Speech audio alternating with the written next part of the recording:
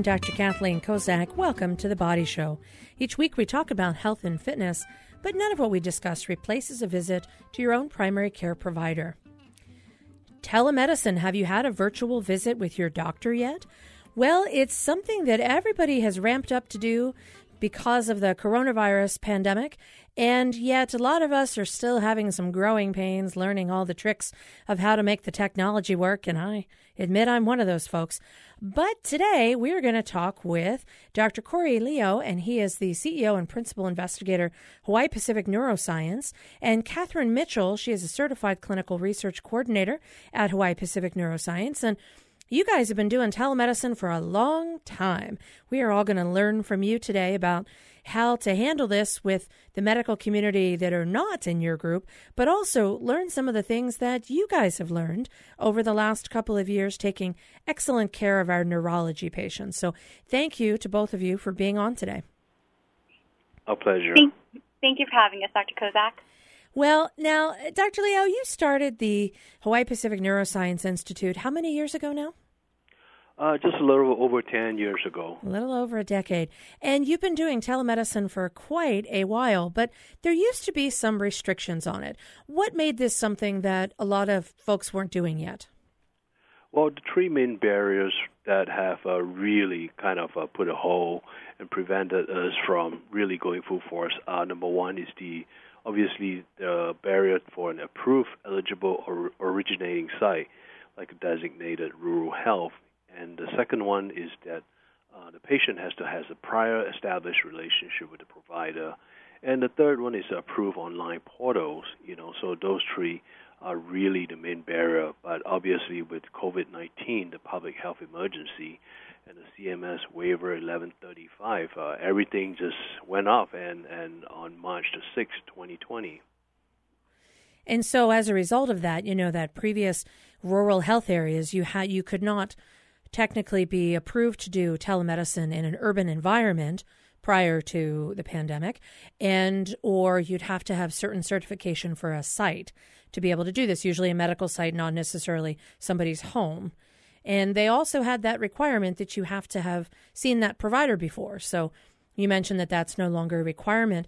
And I think that allows for folks who maybe haven't seen the doctor to not be somehow unable to obtain care when they need it. So I think a lot of the reasons why those particular barriers were taken away is really just to help serve the community. You mentioned the one about online portals. Boy, I'll tell you, I've learned about my lack of technology prowess recently when I realized how old my phone was and my laptop was way too old to even have upgraded software. So I myself learned that, if I, as somebody who uses computers every day, don't keep my tech up to date, I can't expect my patients to. So that was one of the concerns that I had when we started taking a look at trying to provide telemedicine. Catherine, how have some of the folks in your group overcome some of those barriers? These were the prior to the pandemic kind of restrictions. Some of those have been released, and people are now allowed to use their phones or use other devices, and they don't have to be in a rural area. What are some of the other ways that you've seen people's technology gaps? I know I have one. How have you been able to overcome those? So definitely the number one way that we were able to overcome the technology gap was simply communication. At our office, we do have a telehealth coordinator who is assigned a particular patient, and the day before, we give them a courtesy phone call just to let them know, hey, we're going to be your point of contact for this televisit. We see that you have this scheduled with the doctor, and we just check in to see what type of technology that they have. Specifically with our kupuna, the number one thing is we want to make them feel supported. And if we have a patient who says, I'm not very familiar with any technology, we tell them, sir or ma'am, do not worry. We are here to help you, and it doesn't matter if it's going to take 5 minutes or an hour. We will be here to serve you and help you. So really, it's taking off that pressure from our patients and letting them know that we're going to work together with it. I can tell you just from the weeks that we've been doing it, our team, we are whizzes with Apple ID password resets, and anything that requires the portals and even email login at this point. But really, it's listening to the patients and hearing where their concerns are, or hearing where their gaps are in their technology, and then helping them get back so they're able to see the doctor. We tell our patients, don't worry, we will make sure that you will be seen by doctor, and we will make sure that you'll be able to have this working. And I think having that preparation previously the day before, it allows the patient to go in on the day of the visit more confident, and they're not worrying about the technology. Instead, they're able to focus on their health and getting the services and care from our providers. Sounds like a dream. I want to hire you to come help me because I think I've become one of those kapuna who don't know what they're doing. So I agree. I think taking that stress away is ideal, and it's definitely essential. Dr. Liow, what sort of the Hawaii Pacific Neuroscience Institute? You guys see a lot of patients with neurologic conditions, and some of those conditions lend themselves very well to using telemedicine. And sometimes it's really just for the convenience and the ability of the patient to be mobile and get to your locations. So what are some of the types of medical conditions that you have been able to take care of using video visits or phone visits, or however it is that the patient needs their care? Well, obviously, telehealth is not ideal for all situations, but thankfully, we're not a surgical practice. A lot of our visits are in neurology, neuroscience, or cognitive, talking to patients and evaluating them. Obviously, we still lack the ability to examine them in person, which sometimes are very important in neurologic evaluation. We would like to watch their movements, feel their muscle tone, tap on their reflexes, look into their fundus.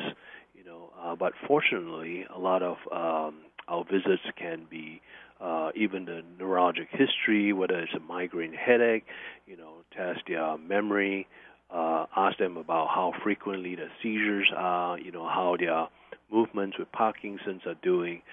Fortunately, a lot of it can be assessed through telehealth. So we are, in some sense, very fortunate to be able to take advantage of it.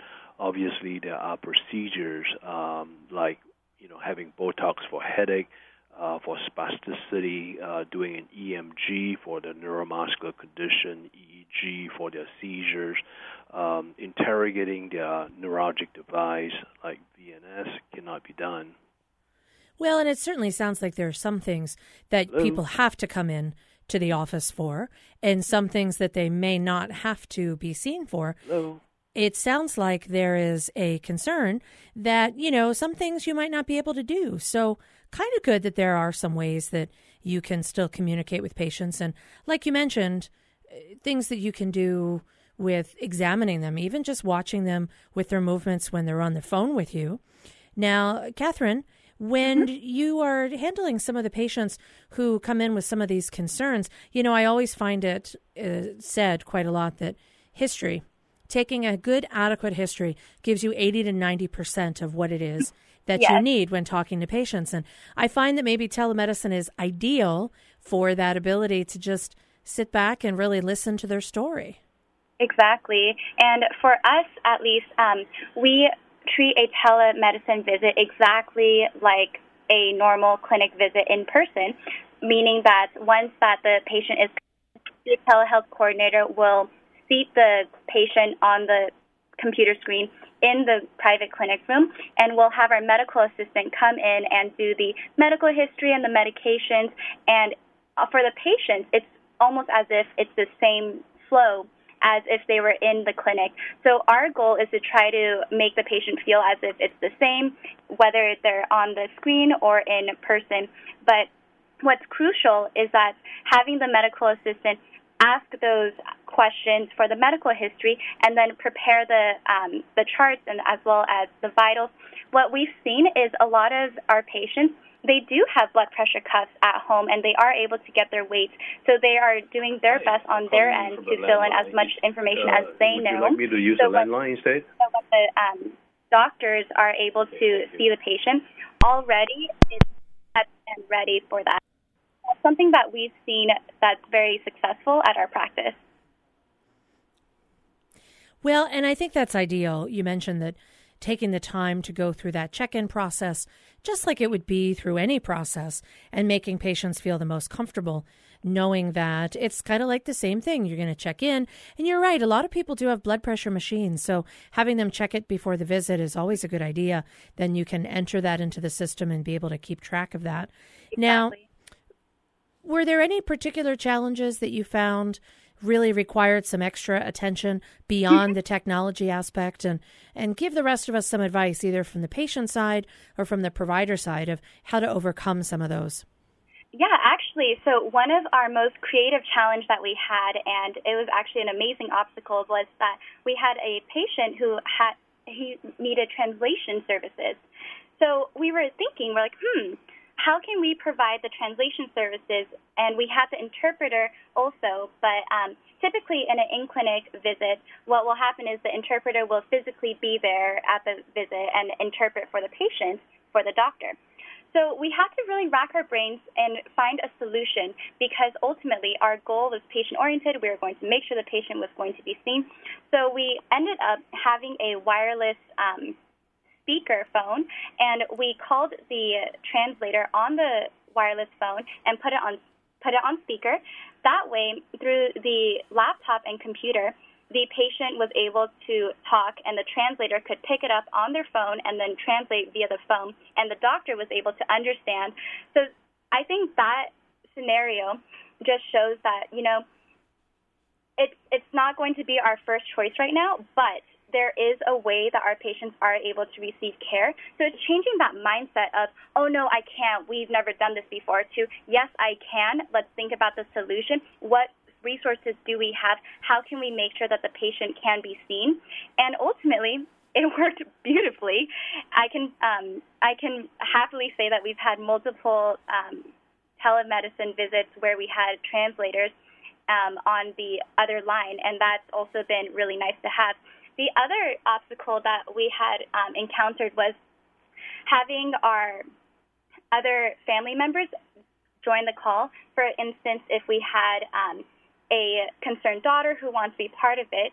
And something that we realized was the beauty of telemedicine is that we are able to connect. So what I was saying earlier is preparing the patient visit the day before. Yes, it's an investment of your time and your resources. However, the benefit is that it's a smooth sailing, and the day before you can even ask, okay, what do you want out of your visit? Is it you want your daughter to also be there? All right, what is her number? And we're able to connect and have that support for it. Because as you may well be aware, not all of our patients come alone. They're usually supported with their family members or a caregiver. So we also want to provide that same support to them for a televisit. Well, and that's an ideal way to incorporate the whole entire care team, which often includes the patient, but also their caregivers as well. So it sounds like you've come up with some extremely creative solutions on how to use telemedicine to really help with some of the technology challenges, but also just some of the family dynamic challenges.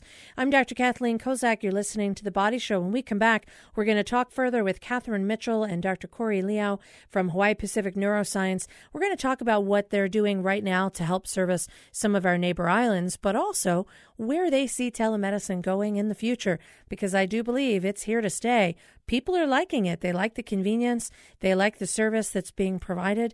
And I think the medical community is challenged with meeting those needs, and hopefully we'll do so just as well as we can. We'll be right back after this quick break. Stay with us. Support for The Body Show comes from the HPR Local Talk Show Fund, which helps Hawaii Public Radio sustain and grow its locally produced talk shows. Mahalo to contributors Chaminade University and Hastings and Pleadwell, a communication company. Welcome back to The Body Show. I'm Dr. Kathleen Kozak, and you're here in the studio with me, and I have on the line Dr. Corey Liow and Catherine Mitchell. They work at Hawaii Pacific Neuroscience, and we're just trying to talk about How do you incorporate telemedicine in neurology? I know in primary care we have had some challenges, usually my own, with keeping up with technology, but we've also found that there are some specialties for which there are some unique advantages to being able to provide these types of services. And Dr. Liow, you've also expanded. Previously, you were just located at the Castle Adventist Hospital campus, and now you have some other locations where you've really found a way to service more of the community. Where are those?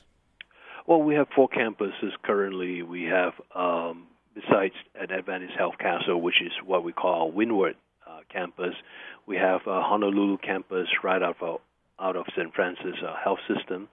We were very fortunate to be able to partner with them. We had that campus for about 5 years. Our Windward campus, we had it for about over 10 years. We're very thankful. This year, we have also expanded 2 additional campuses to West Oahu in Waikele, as well as Kona on the Big Island. And so one of the advantages of expanding to those locations, I'm sure you found that there's a medical need, but there's also the aspect of patients coming to you. A lot of the disorders that neurologists have expertise in are movement disorders. It's difficult for patients to physically get here. Do you recall any particular scenario where there was someone who you were able to see maybe in the Kona area that otherwise could not even have made it to Oahu or would have had a really hard time? Yeah, absolutely. Out of about 20,000 patient database, about 10% of our patients are actually from the neighbor islands. So almost on a daily basis, we see anywhere from 10 to 20 patients that are flying in daily for their specialty care on Oahu. And apart from the time and cost that it takes for that to happen, not just on the patient, but on the caretaker side, and the caretaker have to take their mom and dad or their son and daughter to travel to Oahu. I mean, we're talking about the human factors too. Just recently I had an elderly Parkinson's patient who is, as difficult as it is, with the movements and everything, being in a wheelchair, having to travel to Oahu, and needed the daughter and the son to come with them. Obviously they need somebody on the wheelchair, and because they don't live close to Kona, they have to take the drive to the airport. So besides the cost and the convenience, there's also the human factor. Obviously adjusting their medication, it is not ideal when you're not on the same side as them. Sometimes when for Honolulu patients, we can adjust their medication and say, well, come on back, Friday, we'll take a look and see how things are going. It's not as easy as when they're on the outer islands, And apart from that, we also take care of a lot of patients with migraine and seizures. Just 2 weeks ago, I had a seizure patient because he had to get up so early to fly from Hilo side to us. He actually had a seizure on the plane, and obviously that didn't go very well. They had to call the EMS as soon as he get to the airport. And we also had patients that travel from the Waianae Coast, Makaha area, take the bus all the way to Honolulu, and and then having seizures on the bus, having the migraine triggered because they have to get up early. So these are real stories, apart from the convenience and the cost, these are real human factors that we really take into consideration in our plan to grow into this area of need on West Oahu and on the Big Island. I have to say that I'm very proud of our team, of our doctors and our 50-plus employees who unanimously agree that this is the right thing for us to do. Our doctors are willing to get up early, go to the airport, travel on their own time, make some sacrifice, and just get there to the Big Island or take the drive to West Oahu. And, I am so fortunate, none of them ever say, why don't we just make them come here? It's just one of those things. I'm so proud of our team. And well, you have every right to be. It sounds like they've really gone out of their way to meet patients where they're at. And I think as we look at how telemedicine has transformed medical care, truthfully, like in the last 2 or 3 months, a lot of providers are now doing either phone visits or video visits or electronic visits. They're opening up email communication with patients. And that's really helped to provide the convenience. It's funny, I was talking to a colleague of mine and I said, it's kind of like the old doctor going to the patient. We used to do home visits and we don't have the ability, we don't do that anymore. In general, we don't go to patients' homes to see them. They come to us. But now we've sort of taken a look and said, how can we leverage technology to help us to come to them? So it's a different way that we can really utilize the resources we do have to help them. Now, I'm curious, where do you see telemedicine going in the future in the world of neurology? Could you ever picture it expanding even further? Oh, absolutely. Because it is really exciting time. We have sort of the COVID pandemic sort of forces us to take the leap of faith and just go for it. Just like many other practices, our volume are down from 30 to 70%. On the first week of March, we had almost 400 patient visits, and on the fourth week of March, we had half of our patients are missing. So unless a physician, a provider are willing to take some, to learn and take some risks, I think we are going to fall behind. The way that I see it, we really have to overcome this with 3 hours. The way I see it, the first thing that we did was obviously reach out. We have reached out to various organizations.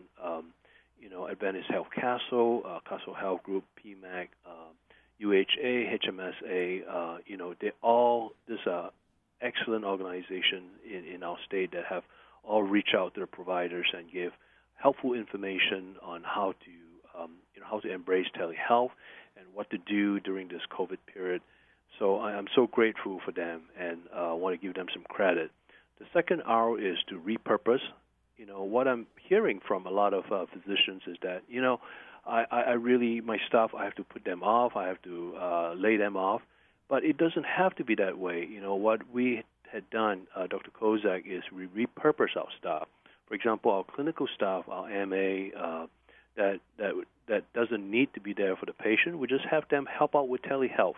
We just have them be on the phone and call the patient, like Catherine explained earlier.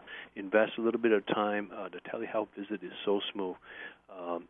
Instead of laying them off, perhaps put them on furlough or reduce hours. And so the second R is repurpose. The third R is realign. So we really had, as a practice, as a group, we really had to rethink our priorities. Where is our heart? Our heart is obviously first and foremost is for the people that are caring for our patients, our own people. So we are one of the few organizations that did not lay off a single employee. So we're very proud of that. All the doctors had to take a sacrifice, and not one of the doctors complained. They're all wanting to take a pay cut and give up their vacation. They're just going to keep all of our employees. So we had to realign our priorities and our resources.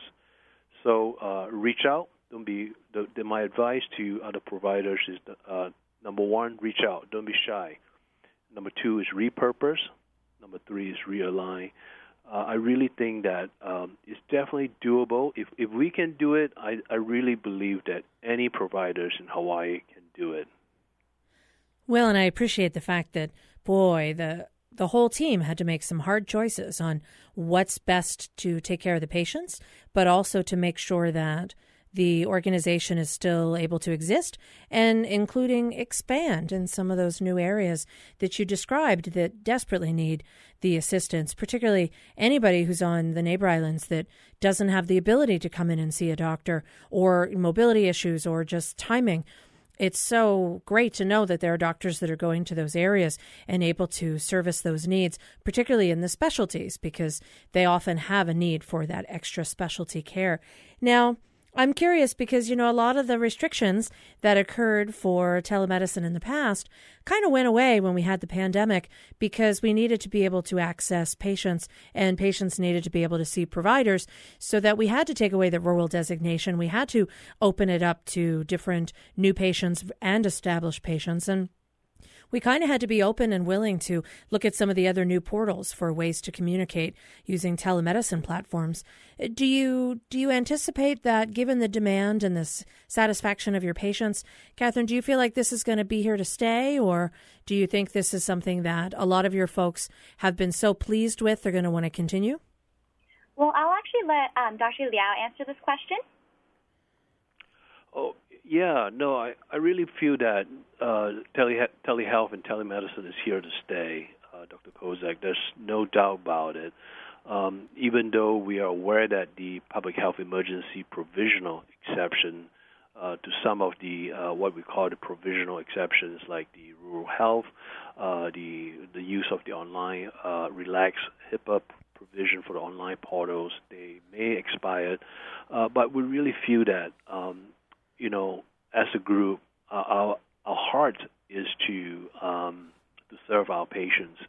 So we are making plans during this time, especially during this time, to reach out to the patients who, even with telehealth, are not getting the access to care that they need, especially those on the neighbor island.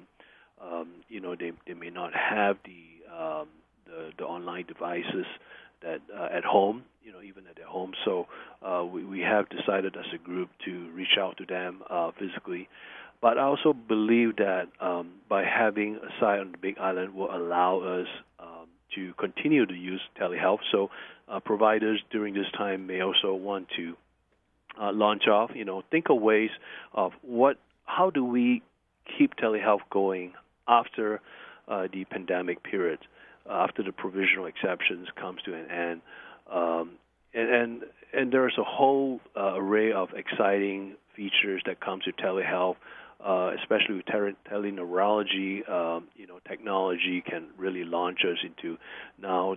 Even they have devices to listen to our heartbeat, devices to feel the muscle tone, do reflexes. There are so much technology out there that can be added to telehealth. So I'm really excited, Dr. Kozak. I really think telemedicine, telehealth is here to stay, and it is really a worthwhile investment on the part of the provider and physician to relearn, to reach out, to repurpose, and realign. I think this is how we're not going to just get through this, but we are going to thrive and come out even stronger. I have no doubt about it. Well, I think it's inspiring, learning how to use technology to help service the needs of the patients no matter where they are. That's really the message that I'm getting loud and clear. And Catherine, you said if there is an obstacle to overcome, you and your team have found a way to overcome that. So there are opportunities. Lots of opportunities, and I'm one of those folks that I have to learn some new creative, novel ways to get up to date with technology and start doing things in a better way myself. Now, if anybody wanted to communicate and contact either one of you, how would they find HPN? Go ahead, Catherine. Yeah, sure. So they can call us directly at 808-261-4476. Additionally, we are on Facebook, we are on Instagram. So and also we have our website, HawaiiNeuroscience.com. So please check us out, reach out to us. We love technology, so we'll respond. That's good to know, and thank you for sharing that information. Thank both of you for sharing your expertise with us today. Really appreciated getting the word out and all the great things that you're doing for folks all throughout the islands. If you'd like to hear the show again, you can click on hawaiipublicradio.org, follow the podcast. Thanks to David, our engineer. I'm Dr. Kozak. We'll see you next week.